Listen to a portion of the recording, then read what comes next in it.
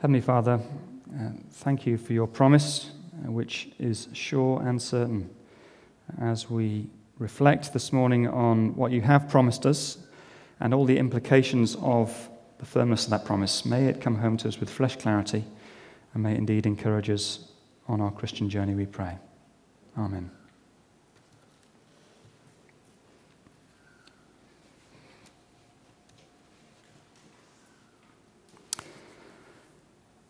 Don't know if you've seen it. In 2004, a film came out called A Very Long Engagement.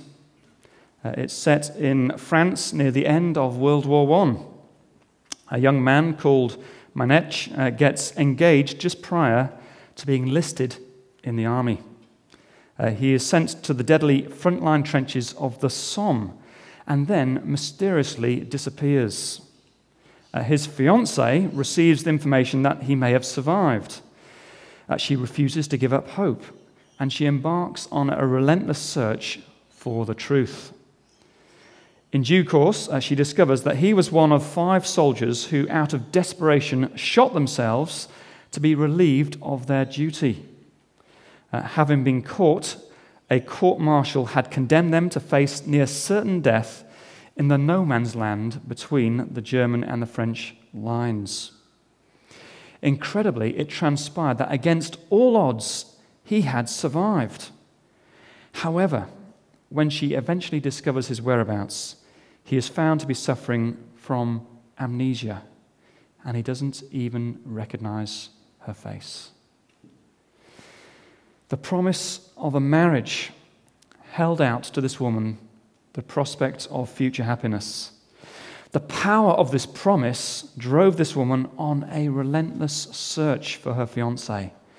But in the end, she suffered the heartache of a promise unfulfilled. It brings out to us the power of a promise, because a promise has the power to energize us. A promise has a future fulfillment in view. It assures us that something we value will become ours at some future point in time. It may be a spouse. It may be a holiday. It may be a reward for doing the chores in the home.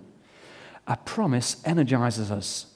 A promise pulls us through times of hardship or exertion for the benefit of what waits beyond.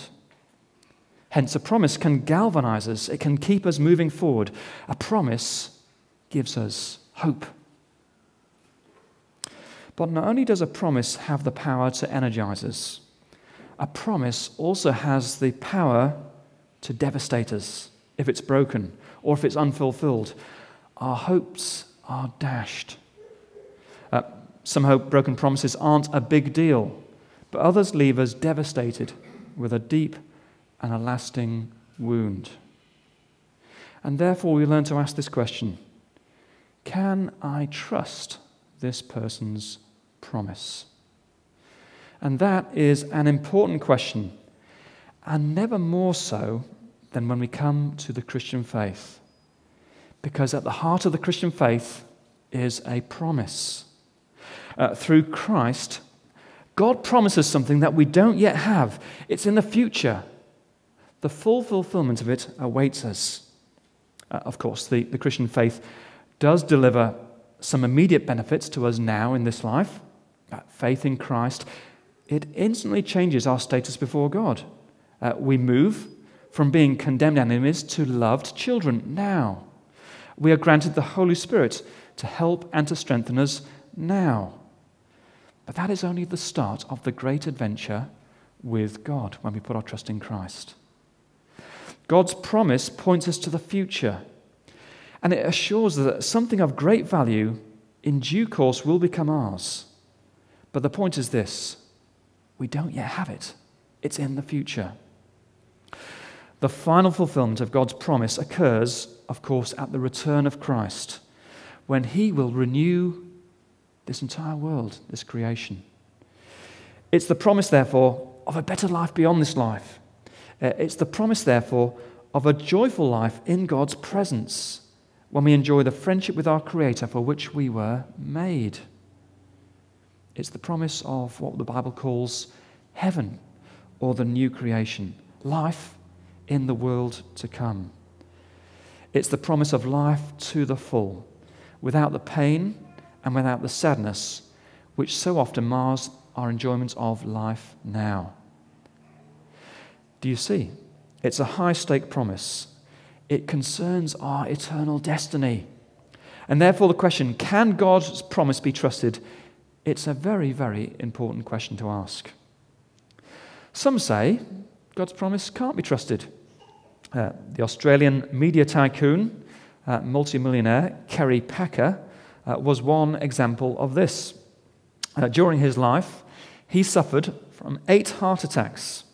After one of them, in 1990, he was left clinically dead for 6 minutes before being revived. And he commented afterwards, "I've been to the other side. I didn't die for long, but it was long enough for me. And let me tell you, there's nothing there. There's nothing there." In Kerry Packer's view, there's nothing there. There's no life beyond this life. Effectively, he's declaring that the promise of the Christian faith is just hocus pocus. There's nothing in the future. And yet the writer of this letter to the Hebrews begs to differ. If you recall, he is writing to Christians in the 1st century AD, and these Christians are starting to lose sight of what God has promised them in Christ. They're facing hardships, they're facing persecution for their faith, and they're starting now to edge towards the exit door away from faith in Christ. We saw last week, they're already spiritually lethargic. They've become spiritual sloths. They've stopped taking God's word seriously. And the writer we saw last week has been warning them. If they continue down this path, they are in danger, grave danger, of completely falling away from Christ. And he said to them, that is the worst thing you can ever possibly do. That is the road to ruin, the road to eternal ruin. And so, he's exhorted them, keep going and keep growing as Christians. He's called them to renewed diligence, to faith and patience in God's promise. Otherwise, they will lose out and they'll never get what God has promised. Look at verse 11. We want each of you to show this same diligence to the very end, in order to make your hope sure. We do not want you to become lazy, but to imitate those who through faith and patience inherit what has been promised.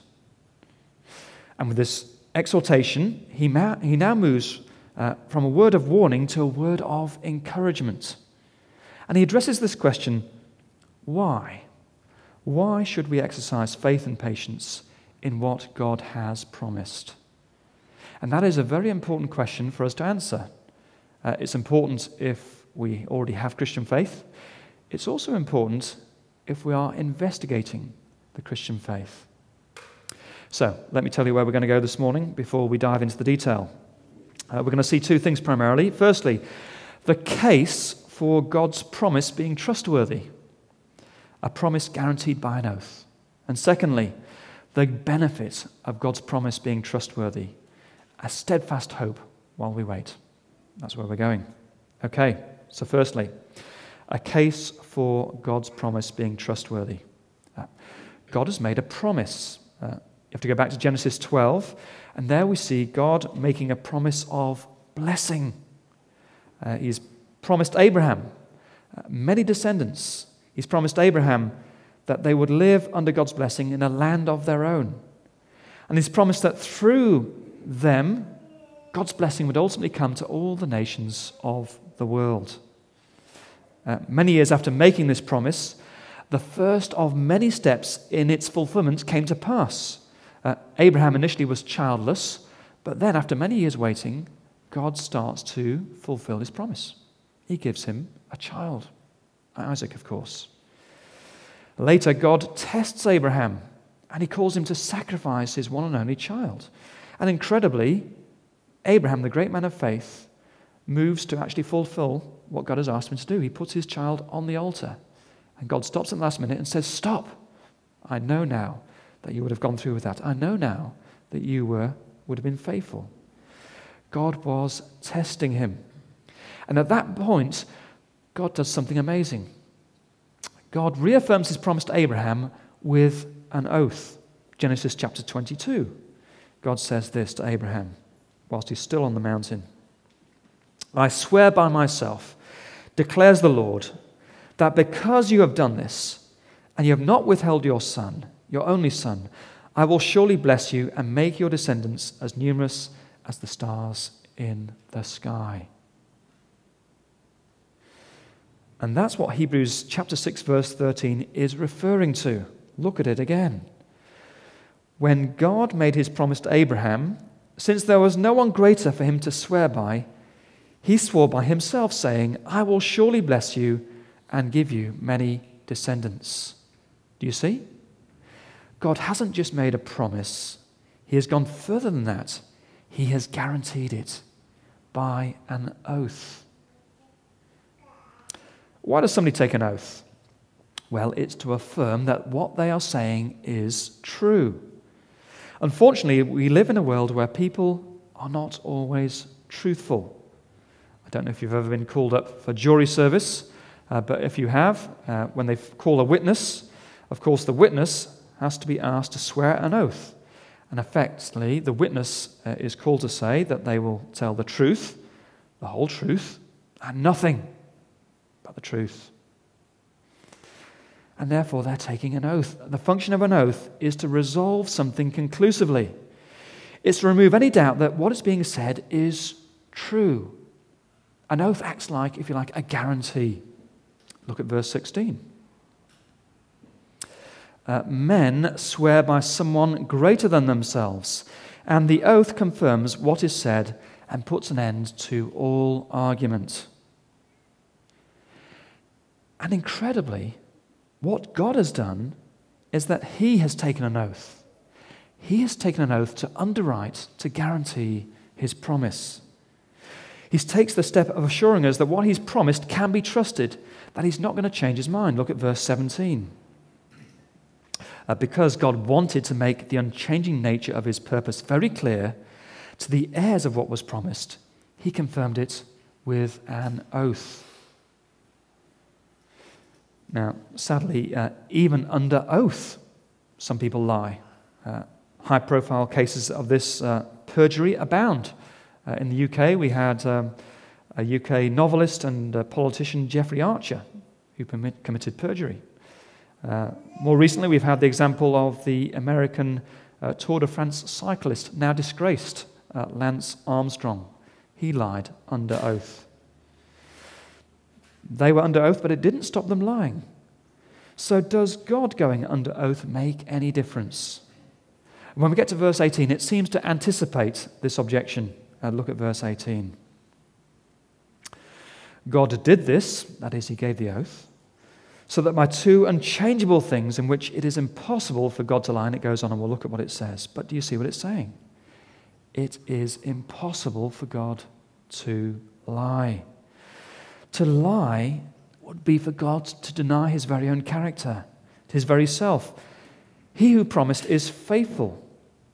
And in God's case, therefore, there is not the slightest chance that he will be convicted for perjury.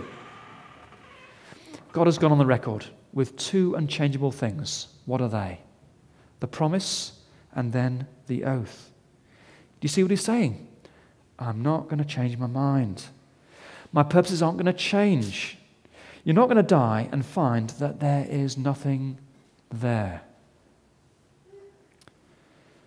Now, if we've been scarred by broken promises, we may struggle to trust God's promise.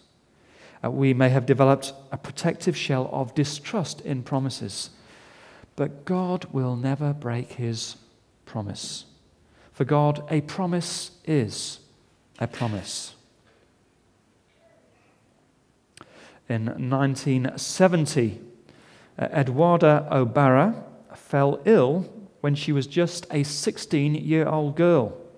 Her family rushed her to hospital, where she slipped into a coma caused by her diabetes. Before losing consciousness, Edwarda asked her mother and her family to never leave her side, and they promised that they would keep their word to her. And then she slipped into the coma. Edwarda was brought back to the family home, and her family never did leave her side. She was turned every 2 hours to keep her from developing bed sores. She was given insulin, and she was fed food through a tube. She was read to, she had music played to her, and she was never without company. Her mother even slept in the same room as her. And in 2008, her mother died. And she died in the same room she'd shared with Edwarda, her daughter, since she slipped into a coma 38 years earlier. Her mother had kept her promise. And after her mother died, Edwarda's sister took over as she quit her job. And finally, in 2012, Edwarda herself died after spending more than 4 decades in a coma. What an incredible story. A deeply touching story. Is there not something passionately moving about such dedication to keeping a promise? For Edwarda's family, a promise was a promise, and it was something they kept. And such is the case with God. A promise is a promise. And God is unmovably dedicated to keeping his promise. And he's guaranteed it with an oath. There is not the slightest chance that God is not going to honor his promise. So we've seen the case, therefore, firstly, for God's promise being trustworthy. Now let's move on to see the benefit of God's promise being trustworthy, how this should help us now, in life now. So, God's promise to Abraham was made in 1500 BC, but it was not just for him and his descendants then. It was also for us now. Because the fulfillment of God's promise made to Abraham and his descendants wasn't ultimately about the settlement of those descendants in a scrubby piece of real estate in the Middle East. It wasn't just about that. That was just a foreshadowing of a greater fulfillment of that promise still in the future. It was, of course, about the settlement of God's people in the new creation, in the world to come. And when God makes an oath, what does he want to assure? And who does he want to assure? Verse 16 tells us that he wants to assure the heirs of the promise. It's referring to us, to Christians. Look again at verse 16. God wanted to make the unchanging nature of his purpose very clear to the heirs of what he was promised. And of course, now, as people who live after the era of Christ's life on earth, we know that the fulfillment of God's promise centers on the person of Jesus.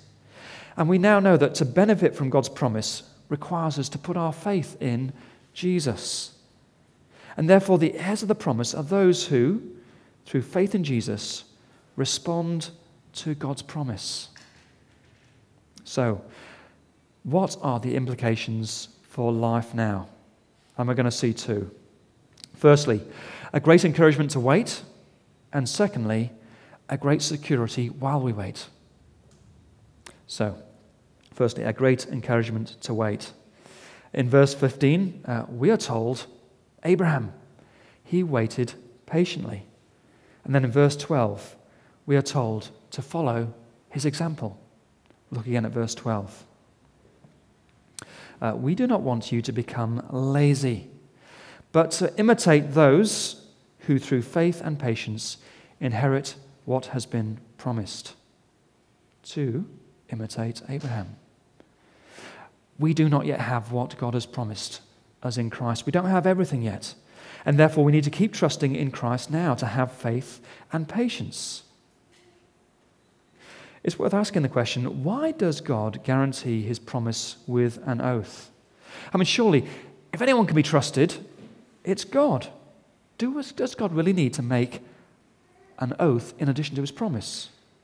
A promise from God shouldn't need a guarantee. Why did he do it? And the answer is this: It's to help you, and it's to help me now. God knows what we're like. God knows that we have struggles. God knows we have doubts in our hearts, and he wants to help us to overcome those doubts. And so what does he do? He gives us his absolutely certain guarantee. He goes on oath. He swears by himself that he will do what he has promised, and he does that for the sake of you and for the sake of me. He wants to help us to respond in faith and to respond with patience.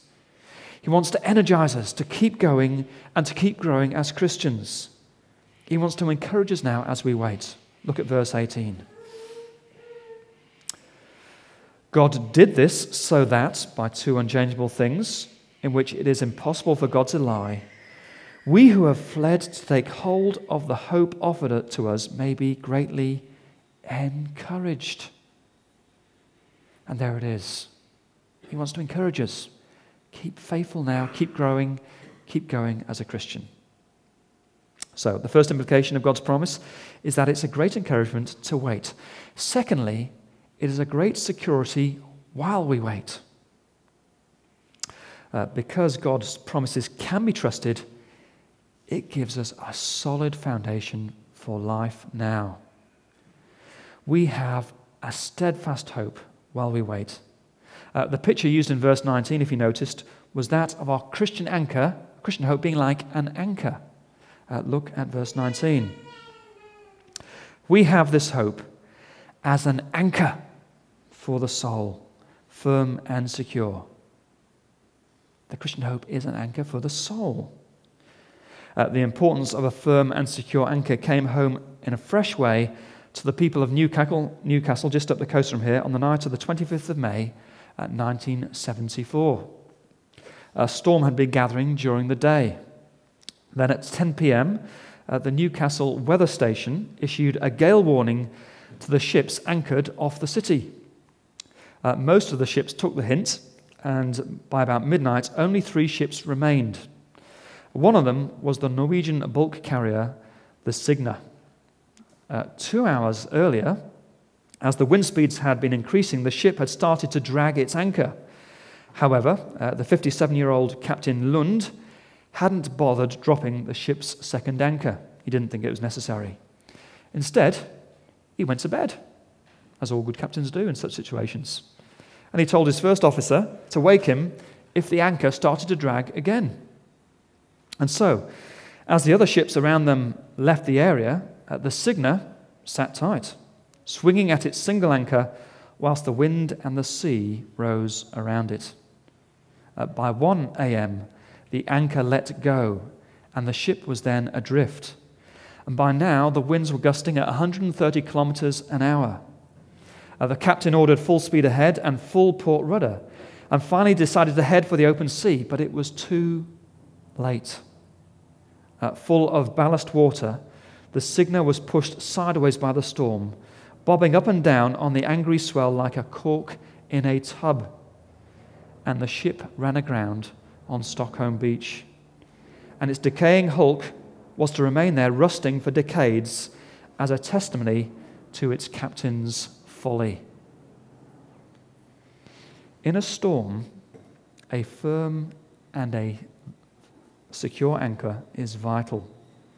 An anchor can determine the entire destiny of a ship and its crew. And every life, therefore, and every soul needs an anchor, something that it will hold it fast, something that defines its purpose, something that gives it hope.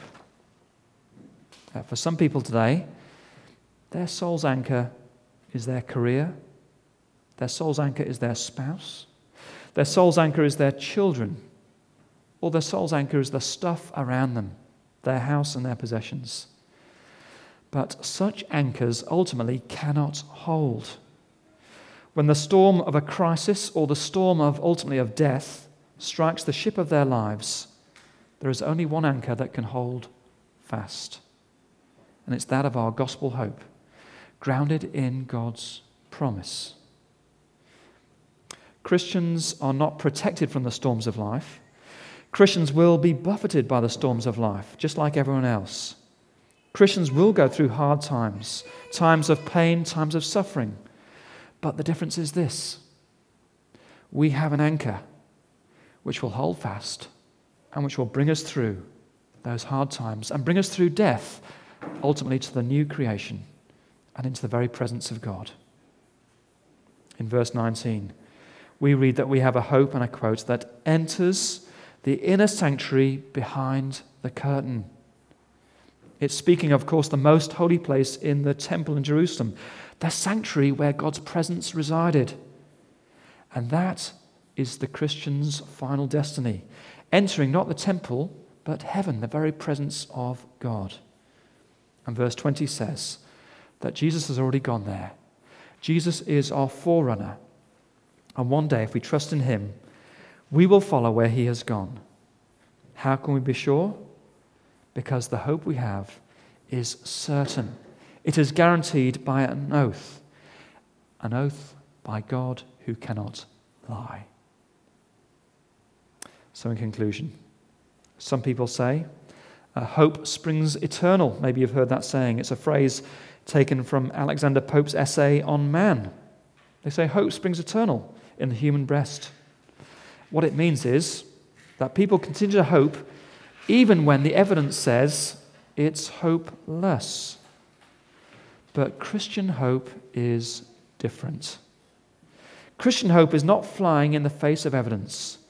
Christian hope is just taking God at his word and trusting his promise, guaranteed by his oath.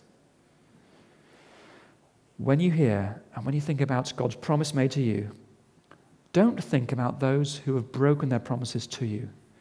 Think of Edwarda's mother and Edwarda's family. With God, a promise is a promise. And because of that, we have a hope which is sure and steadfast. It is an anchor for the soul. And this hope tells us it is worth it as a Christian. It's worth keep trusting Jesus. It's worth keep growing. And it's worth keep going as a Christian. You know what? Kerry Packer was wrong. We are going to find that there is something there after this life. And so we can fix our eyes with confidence on what God has promised his people in eternity. And we can be encouraged to keep anchoring our trust in Jesus now. Shall we pray? Heavenly Father, thank you for keeping your promise. Thank you for sending Jesus, the one who died for us, the one who was raised back to life, the one who has ascended to your side and is now in your presence. Thank you that when we put our trust in Jesus, we know we will follow him into your presence and ultimately into the new creation. This world renewed, removed of all suffering and all pain and all death. Thank you for that sure and certain hope, which acts as an anchor now to our souls and which will never slip and which will never give way. Please, therefore, help us to be patient. Help us to continue trusting Christ, to have faith in him and your promise to us to the very end of our lives. Amen.